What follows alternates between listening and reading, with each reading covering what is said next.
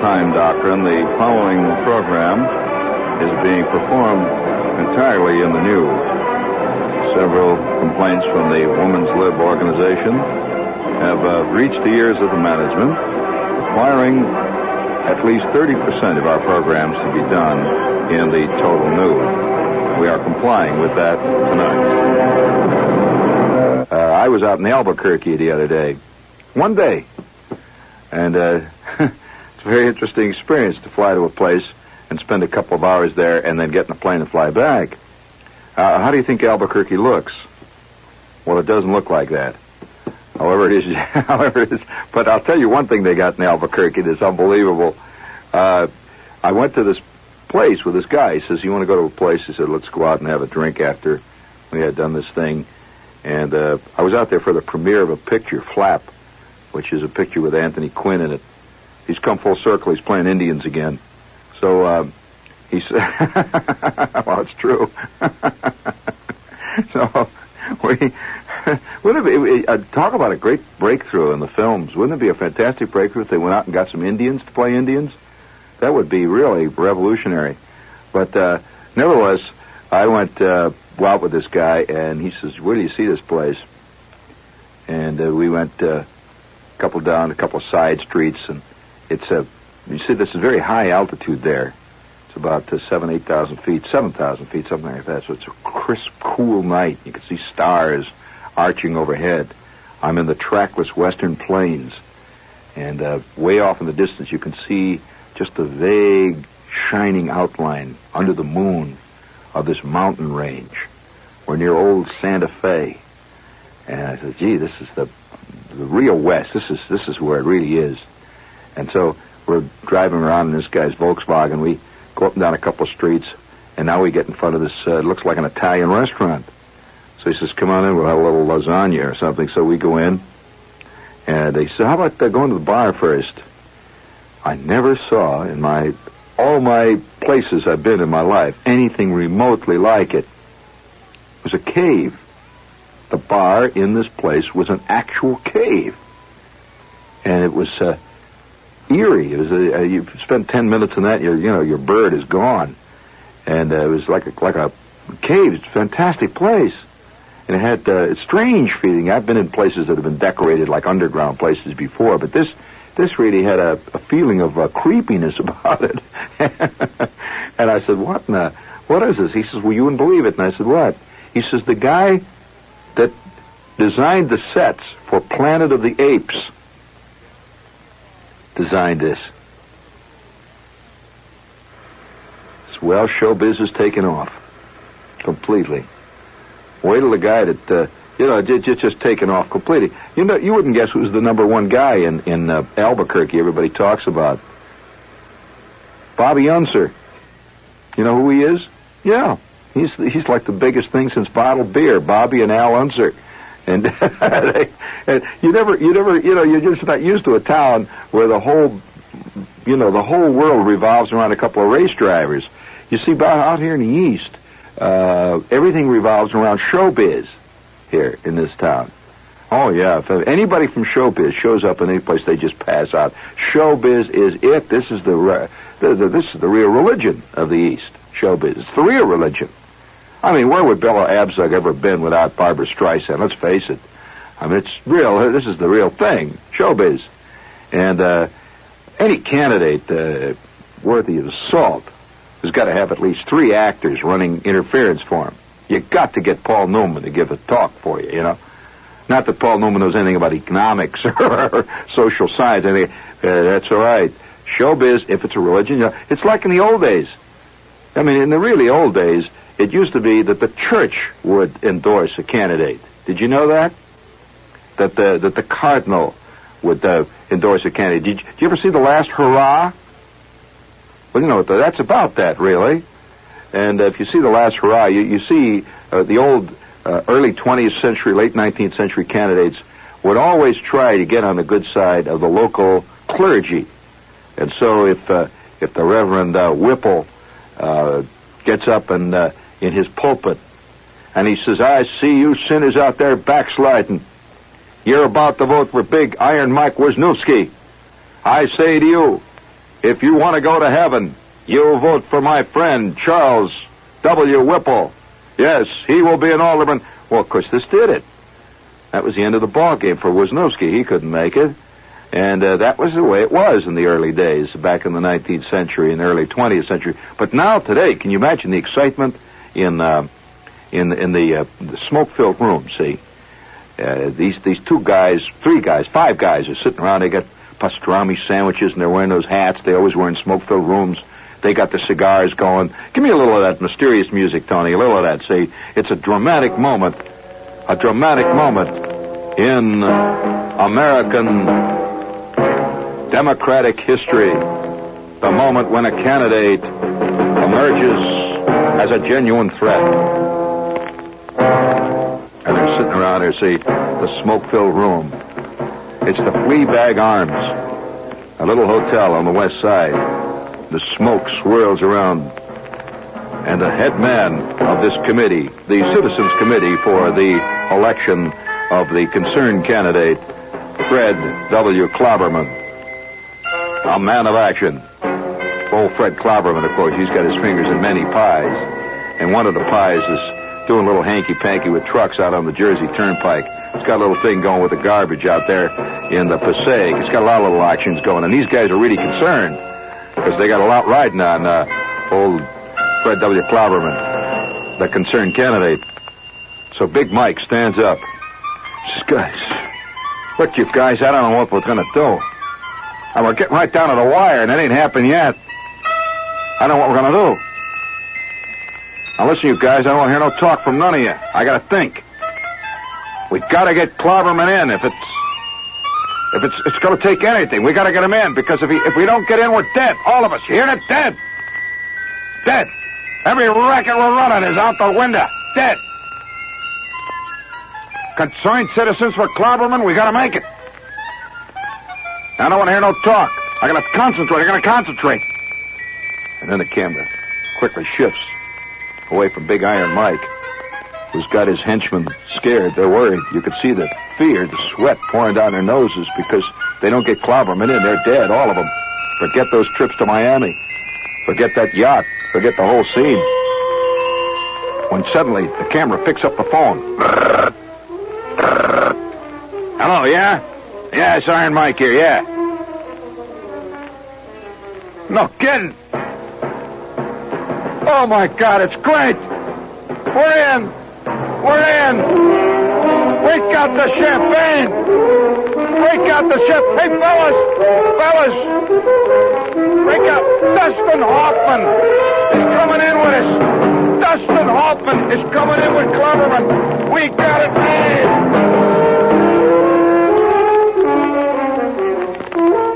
Yes, they have gotten the papal blessing. And, oh, yeah, that was kind of a nice little drama, wasn't it? It was an exciting little thing, you know. Oh, yeah. Speaking of dramas and speaking of the church, did you see a little note about England? You should know about this. It's happening all over, you know. Everywhere the churches are re-examining their positions. St. Martin's Parish, that's an elegant old church. St. Martin's Parish in Ruislip, England, has fired its chief church usher, a former army man, because parishioners complained, and we quote here, he's still a sergeant at heart. Ousted usher Michael Lane, 67, ex-sergeant major in the British Army, said, I've never been rude to anyone in my life. The vicar, the Reverend Kenneth Tovey, said, well, it was decided Mr. Lane must go because of his rather abrupt way of dealing with people. I believe he's still a sergeant at heart. Which leads to, I just thought, and I read that scene, I thought to myself, I could see the side. Can't you see the scene? Well, give me a little more of that dramatic music, Tony. Here's the scene, you know. The time is now 10:15, 35 minutes before the first service at St. Martin's, a tiny parish in an elegant section of Old England. The gray light filters in through the ancient stained glass windows that are reputedly of early medieval design.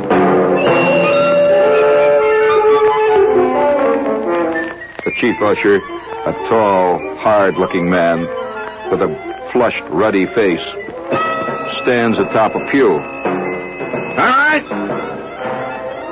First church choir room. All right. All members of choir, attention.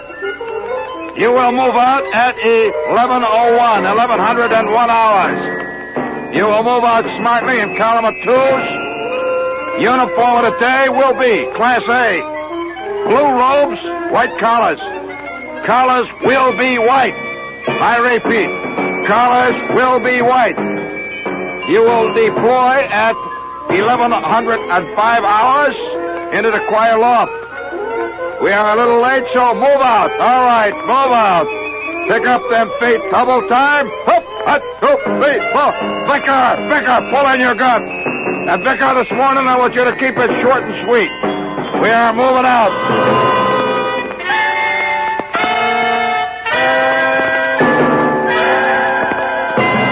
10 minutes later, I can see him with the people lined up outside the church, see? They're all coming in. Can't you see that, Tony? They're all lined up. See, it's Sunday morning. The sun is beaming out there. Johnny, give me that same thing you gave me. That was nice. He's all, he marches out now, and he sees this ragged line of kids and, elderly people and ladies with blue hair and a couple of fat businessmen. They're all lining up out front. All right, come on, dress up this line. I don't want no talking when you're moving in. Keep your mouth shut. You will be questioned on today's sermon. I want you guys to move out quick. Hey, you over there. I don't want to see you. Straighten up that tie. Look at that belt buckle. Hey, lady. Where do you think you're going with that shopping bag? You will leave your shopping bags in the supply room, and you will move on a double. Now, let's move it up. Let's move it up. Now, come on, move that line. Let's go, you guys. I kind of like that.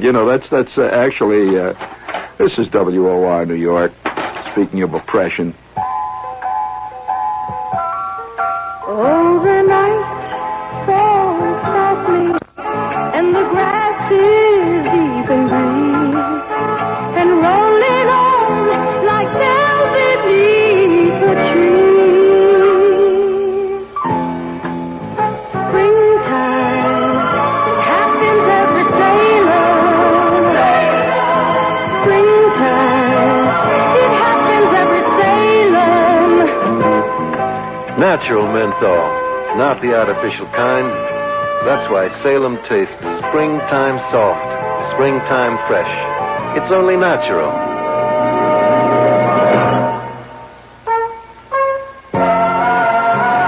Springtime happens every Salem. Springtime happens every Salem. This Christmas, give her an arpege promise. Dear Mom, I promise I don't think it's so smart to use dirty words. Just write a promise on a card and wrap it up with a gift of arpege. Arpege and promises go together. They always have. Dear Miss Clark, I promise you, you're the best secretary I ever had.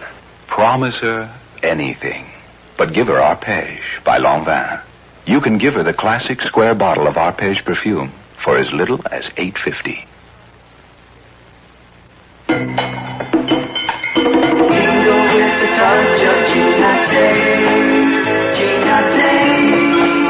This year, give her a tingling Christmas of Jean Naté. A spray of Naté. The spray bath cologne. The friction pull of bath. Or the fabulous new bucket of Naté. They're not just the gifts to give. They're the gifts to get. Give her a tingling gift of Jean Naté from $2. And we have the Xmas Fund with us here. Let's see. Joy to the world. To sing. It's in G minor. I didn't know that was in G minor. It says, joy to the world. I'm not going to sing. This is a freebie. The joy that you give to others is the joy that comes back to you. Make this Christmas a happy time for kids all over the area.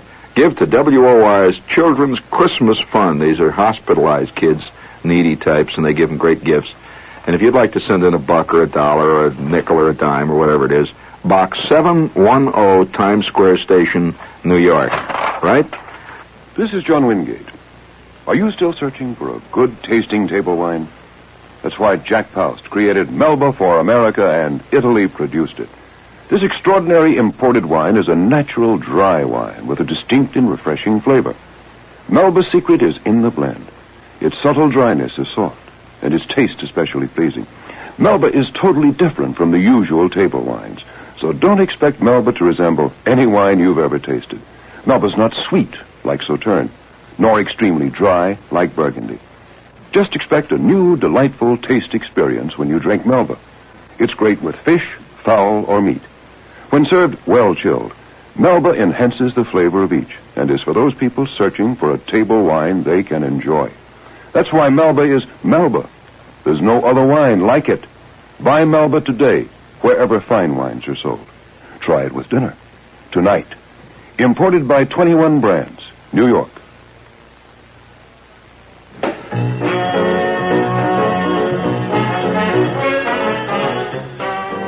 Edited for television. What happens to all the sex and violence between the movie theater and the television set? The current issue of TV Guide magazine interviews one of the men who edits movies for television. The same issue previews Ed Sullivan's Christmas special with Art Carney and the Muppets, talks to Jackie Gleason about his forced retirement, reviews Lord Kenneth Clark's Public Broadcasting Service's 13-week series, Civilization, and interviews Nancy's Celeste Holmes. Just part of TV Guide's in-depth coverage of the people who make television work this week, every week.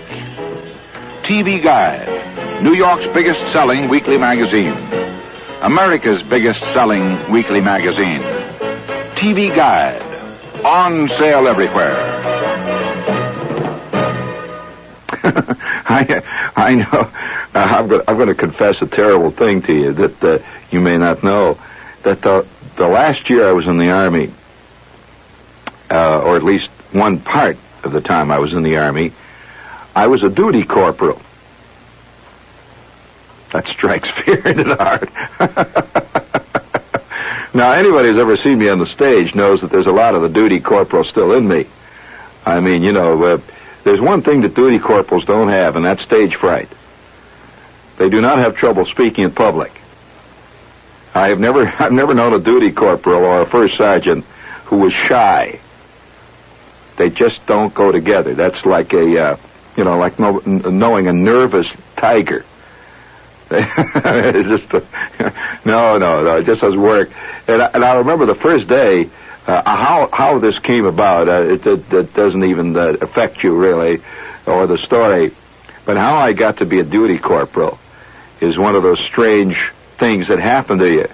One day, I'm fooling around the company area, and I have just made corporal. And that was after, I'd risen rapidly up the chain of command. It took me, maybe 3 years, something like that. 2.5. I finally got that stripe. And so I'm walking around the company area one day, and I walk past the orderly room. This is how simple it was. I walked past the orderly room, and Kowalski's sitting there. And he's the first sergeant. Now, if you don't know what the orderly room is, I'll have to explain that to you. That's the company office. It's where all the bad stuff happens.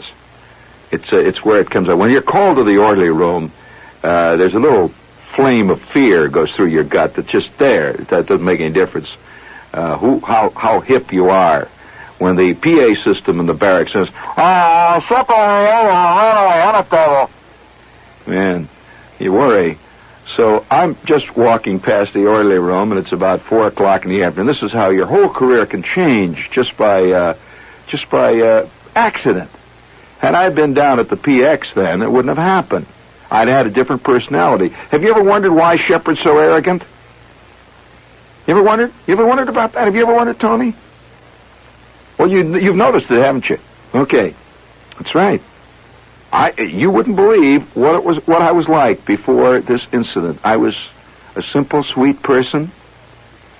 I never spoke in a loud voice. I rarely spoke unless I was spoken to. I would never, ever, for heaven's sakes, would I ever, never. I never deigned to give anyone advice on anything. Never. And I was very quiet. As a matter of fact, I was a foot and a half shorter even. Yes, I'll do that to you. And I was a very, very quiet little fellow, and I had gotten, by dint of pure seniority and compassion, and I think a mess up in the battalion records, I'd been made a corporal. And I wasn't going to say anything about it. And I wasn't a duty corporal, I was just corporal. See, corporal, that's all. No particular duties, just a corporal. And I was in this radar company, and I got the stripe. And so I quietly put it on. And I was very careful about wearing my stripes when I was around officers or even high non-coms, because they might discover their mistake. You see, I didn't, some guys, so I'm walking past the orderly room on this disastrous day. It was a quiet afternoon. And Kowalski is in there at his desk, and he could look out through the screen door, and he could see the company street. He always liked to keep an eye on the troops, and he's sitting in there. Now, generally, I used to make a big detour around the back of the orderly room so I wouldn't have to walk past the door. And this particular day, I figured I was safe, so I'm walking down the middle of the company street, casually moseying on down towards the supply room, see if I could steal a field jacket or something. So I'm walking on past this orderly room. When Kowalski spots me, I could see him in the darkness there. He wore these green glasses. See, Kowalski never forgave us for something that happened to him. He had been in the Air Force, and that forever afflicted him. And he looked upon his tenure in the Signal Corps as slumming. He really hated the Signal Corps. And they had assigned him because he was a first sergeant. I don't know how it happened, but here he was assigned to us, and he had been in the Air Force. In fact, he walked around once in a while in an old, one of these short jackets he had. See, it had the big Air Force insignia on the thing. And he used to wear that just to bug us, just to let us know that he had known better days, that he had come from a better and a higher plane of existence. And so what did this Air Force tenure do to old Kowalski? Well, he forever wore green glasses. He had gotten himself a pair of these green sunglasses that flyers wear. And so he wore them in the shower. You'd see him he wore these asleep. He lay there asleep. He's got his sunglasses on. He wore his sunglasses in the middle of the night. He just always wore sunglasses. Very sharp looking, little short guy, angry looking type. And once in a while he would make veiled references. For example, he'd stand in front of the company and he would say things like, you guys was a waste gunner. Huh. Boy, you guys wouldn't be as sloppy as you are now. Tell you that. You're either alive or you're dead when you're a waste gunner. Well, he never actually said he was a waste gunner. But he implied things like that. And so I'm walking in front of the orderly room on this disastrous day. Well, actually, it's a good day because it made me what I am today. Let's face it. I'm a very diffident, quiet guy, and I had just gotten my stripes, and I was very careful about wearing them in public. And on this day, I had it passed for 5 o'clock that night. See, so I was dressed up, and I had on my corporal stripes. I was going into town. When you achieve considerable rank, you like to impress people with it. It's a fact. It's a human failing. Would you say that, Tony? It's a human failing. So I'm not giving any. I'm not apologizing for it, but it actually happened, and I'm just admitting my diligence there. I wanted to make it in one way, and on the other way, I was a little afraid I might. So I'm walking along in front of the orderly room this day, and it's dark in here. It's always dark in here, see, and I could see the glint on Kowalski's sunglasses. He would sit in his room there. You could see the sunglasses shine. He looked like some ancient monster waiting to pop out and grab somebody, which he did occasionally. You could hear a bellow of rage and a scream, and Kowalski's got somebody else pinned up against the latrine wall.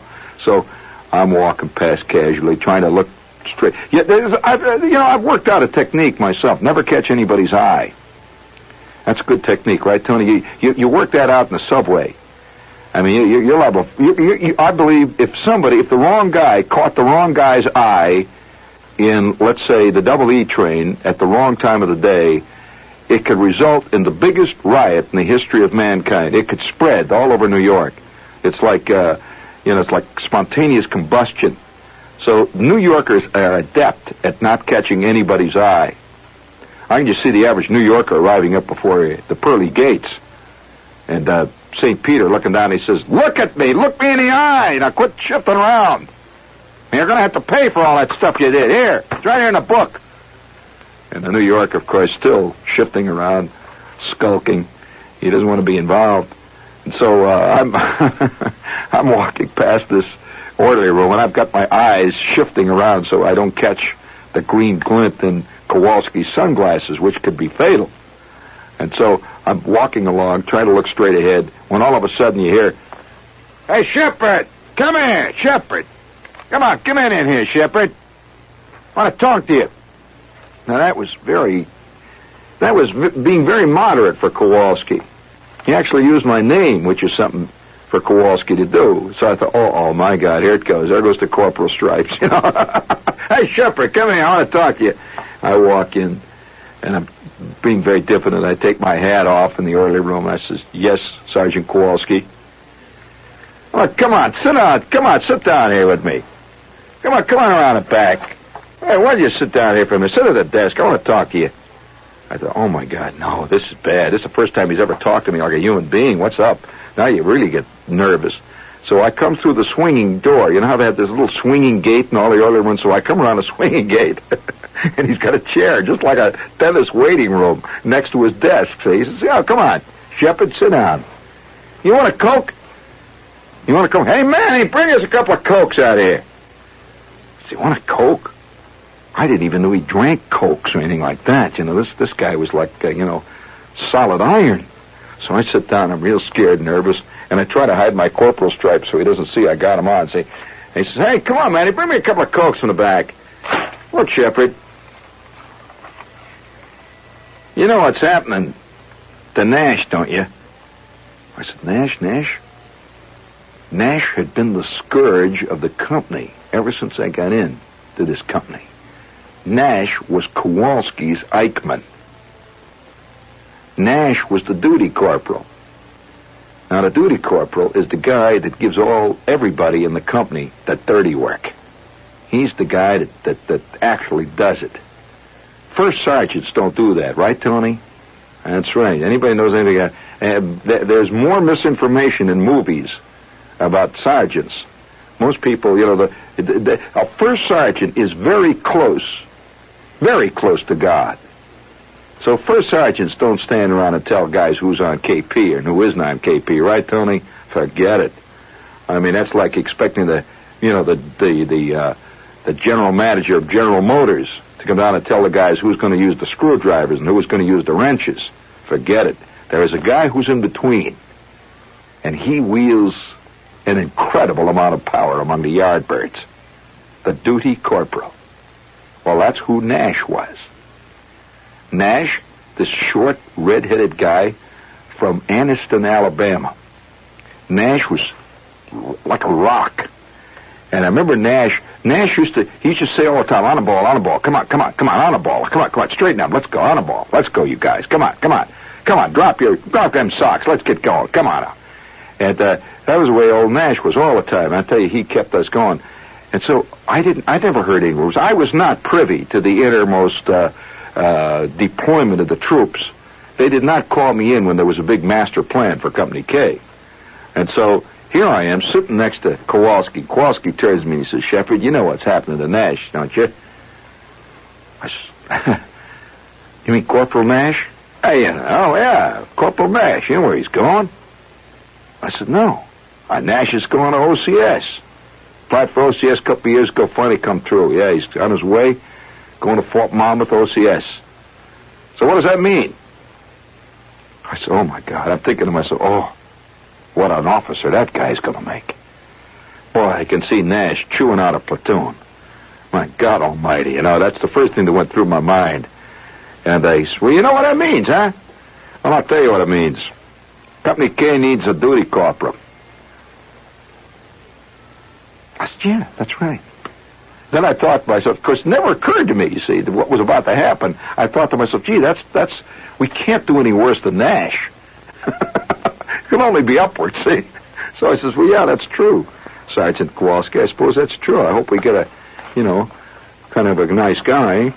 Everybody, don't misunderstand me, Mr. Sergeant Kowalski. Everybody likes Corporal Nash. Yes, everybody certainly likes Corporal. We're going to be sorry to see Corporal Nash go. I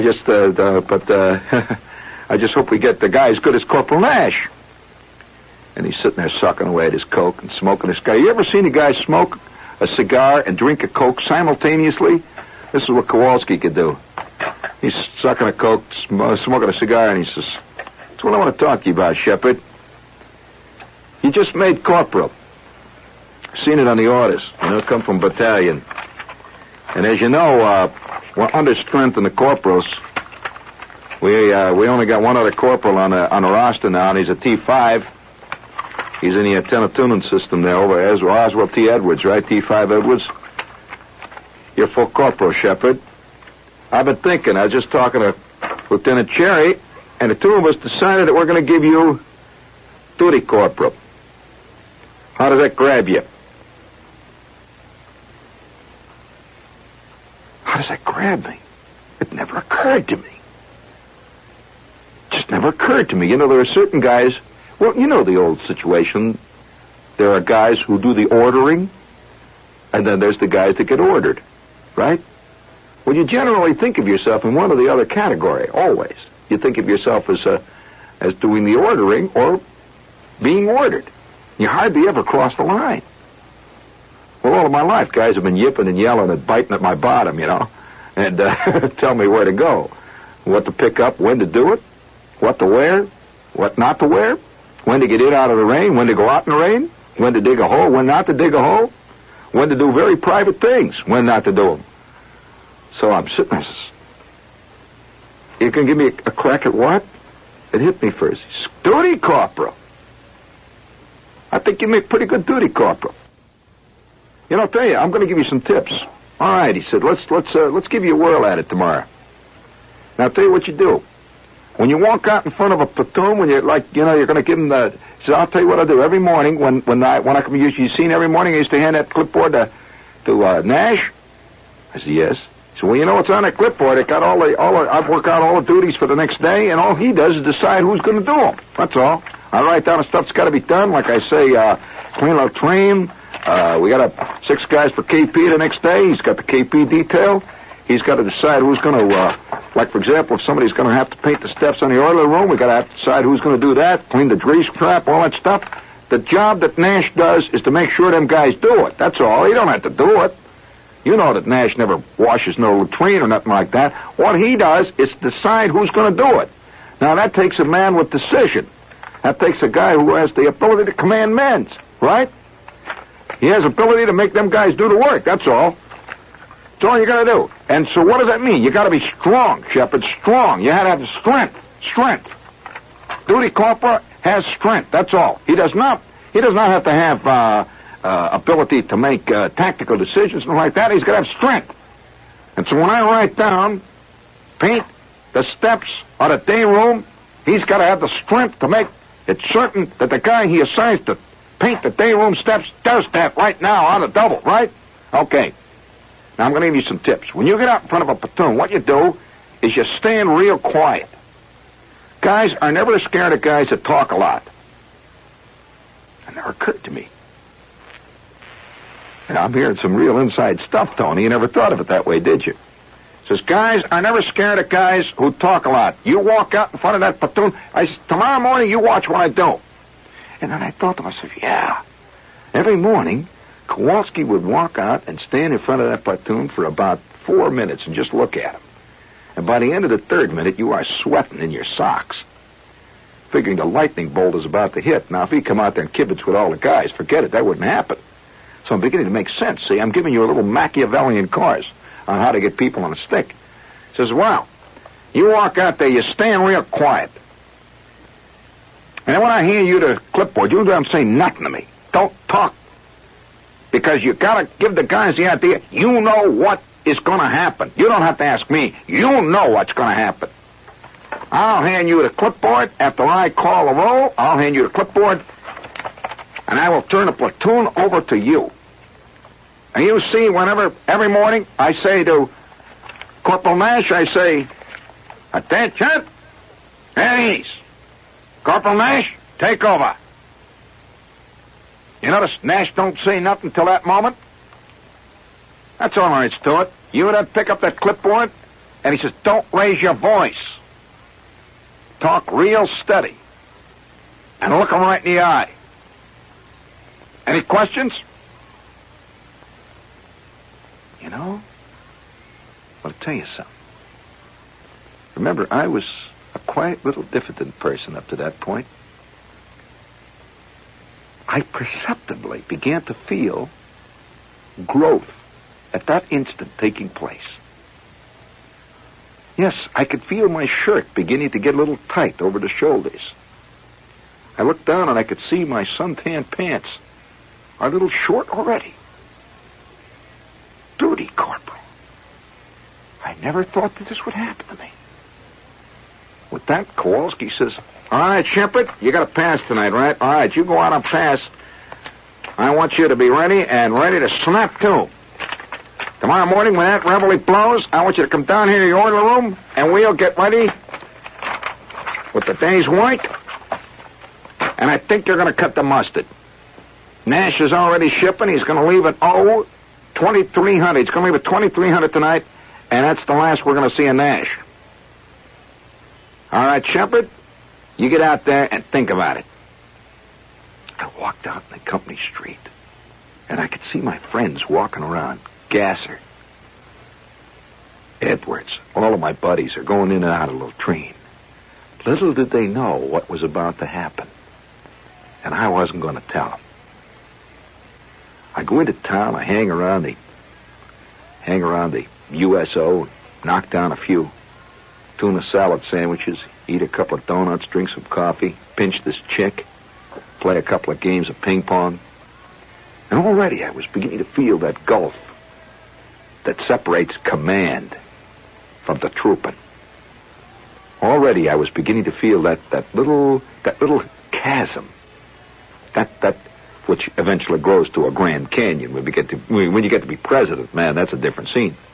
But I was already beginning to feel that difference, and I could see my buddies walking in and out, Gasser, Zinsmeister, Edwards, Goldberg, the whole crowd coming in and out, and I was saying nothing. In fact, I remember Goldberg saying, hey, Shep, you're awful quiet tonight. What's the matter?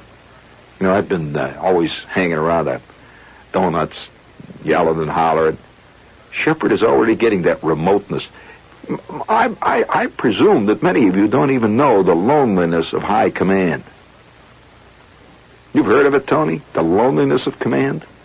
Well, the next morning I could hardly wait. It's the first time in my life I could hardly wait for reveille. You know, I'm awake about maybe four hours before reveille. I'm laying there waiting to see. I'm all excited. And I've got my clean pair of fatigues, which I keep only for special occasions. And I had these clean fatigues. And the night before, I'd come back early from the USO, and I sewed stripes on great big gold stripes with black outline of the whole bit. And I had taken my helmet down to the supply room where they had this stencil. I had these big white corporal stripes stenciled on the top of my head. I had it all going, man. And so the next morning, here, boom, yeah, boom, they start blowing, and instantly Shepard is out of bed. Well, of course, should have made everybody suspicious, right there. Shepard leaps out of his sack. He's into his fatigues. He's got the helmet on top of the head. He's down through the company street and into the orderly room. And there's Kowalski sitting there. You know, he's still a little bit sleepy. And I'd never really seen him sleep, you see, because he always prepared well before he came out in front of the platoon. And he's polishing his sunglasses. First time, and the only time, by the way, I saw him with his actual eyes in operation.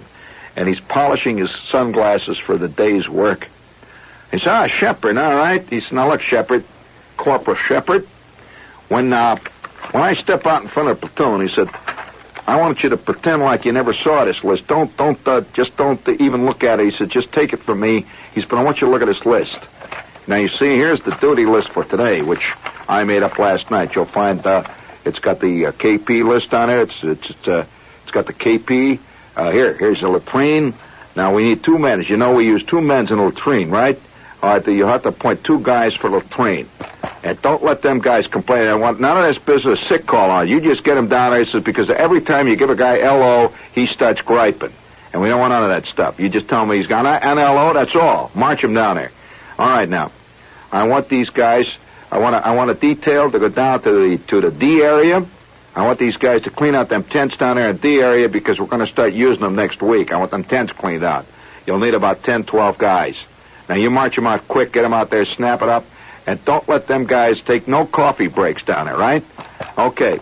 Now, there's a couple of other small details. Now, you get out there, and when I call a platoon to attention, you just stand real quiet behind me, and I'm not going to say nothing.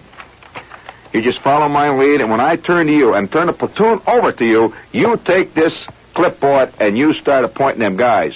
I will come back into the orderly room, see? You don't stay out on stage too long. I come back to the orderly room.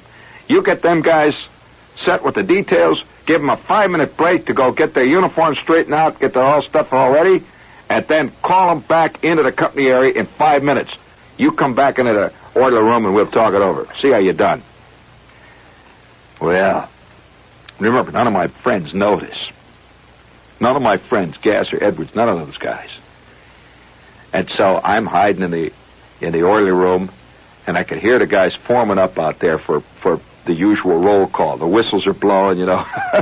They've got guys out there blowing whistles, and I could see them. It's in the half light. It's still just a little past dawn.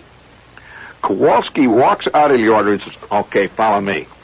And he walks out. He's sharp. He's got this hat on. And I'm about 10 steps behind him. And I've got my helmet with the big white thing, see? Big white stripes. He walks out to the platoon. He says, all right, you guys. Attention. At ease. Answer when your name is called. And he starts with our roll call, which were Abel Baker, Murphy, Charlie, Rada. And everybody goes, yo, yo, yo, yo. Abel Baker, yo, yo. Charlie Zinfly, whoa, whoa. And I'm standing behind him about 10 paces. There was a brief pause after the reading of the roll, and Kowalski did this. Platoon, attention. Corporal Nash has been assigned to OCS as of 0800. Your duty corporal will be Corporal Shepard 160989446. You will obey everything that Corporal Shepard assigned you to do. Remember, Corporal Shepard represents the orderly room. Any of you got any questions? Come in and talk to me about it. Platoon at ease. All right, Shepard, take over. I took that clipboard in my hand, and I looked over the platoon. I thought of his instructions, don't say nothing, and I stood there silently looking down at the clipboard, and I could see a sudden look of fear in Gasser's eyes.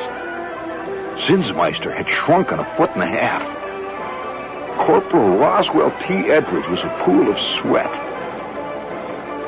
And it was then that the new Shepard began and has never ceased.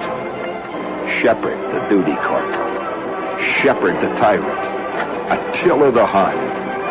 Shepard who knows what the grease trap is for.